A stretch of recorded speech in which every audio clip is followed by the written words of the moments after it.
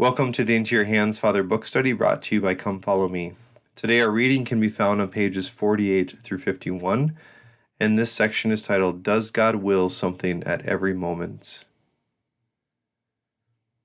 That's a difficult question to answer at first glance when I read it. Does God will something at every moment? Right? It's one of those questions that can be read positively or negatively. Is God really desiring me and calling me to be with him at every moment of the day? Or negatively, following God is hard work. Do I ever get a break? Right, Stinessen, though, starts the sections off by saying, to content oneself with doing one's daily duties is an immature Christian. And so the point of the section is really to help us see that God does will something at every moment. Now, he's not saying that we need to constantly always be actively discerning and deeply concerned that we are indeed doing God's will. Right? This book leads us through this pathway of finding this great peace and joy and contentment of knowing that we are doing God's will. But he does say one should be like a hand on a clock that is always moving and at every second takes up exactly the space it should occupy. In essence, what he's saying is at every moment, our hands should be attached to God's hands and we should be joyfully leaping through this world with him.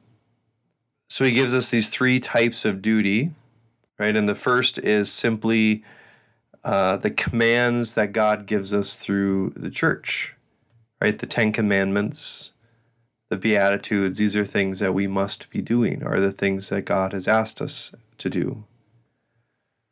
The second is what a lot of this first section of the book has covered, is to learn to accept the things that God has permitted or willed in this world. So after thinking about the section, I think of, okay, well, I said my prayers, I was nice to my neighbor, I went to Mass on Sunday, right? And then I spent some time trying to figure out why I struggle with this person. I've prayed for these people, this person in my life that's been a challenge, something that God has permitted in my life. I'm learning to accept that, and I'm going to offer a prayer for that. Well, now it's 5 o'clock at night, and I'm just going to relax the rest of the night. Right? But this last duty or type of duty, he says to do all that the Holy Spirit inspires us to do. Stinessen is trying to teach us and show us here that every moment of our life should be filled with the Spirit. And as we learn to accept and obey and live in God's will, this is possible. Again, we can see this in the lives of the saints. And I've had stories like this, story after story, where I can say, you know what? I was sitting and kind of like I've done the things, I've lived the life that I was supposed to live. I go to Mass, I say my prayers, I'm doing the things, I'm trying to be a good husband, good father, I'm doing all the things. I do strive to accept God's will. And then there's just these moments where God gives me this grace to go above and beyond. And Stinessen isn't exactly talking about this, but these are just examples. I've had moments where God inspired me to completely give up the music that I was listening to, the type of music I was listening to. I went home after a little retreat, and God inspired me to go and to give up all of the garbage that I was filling my life with.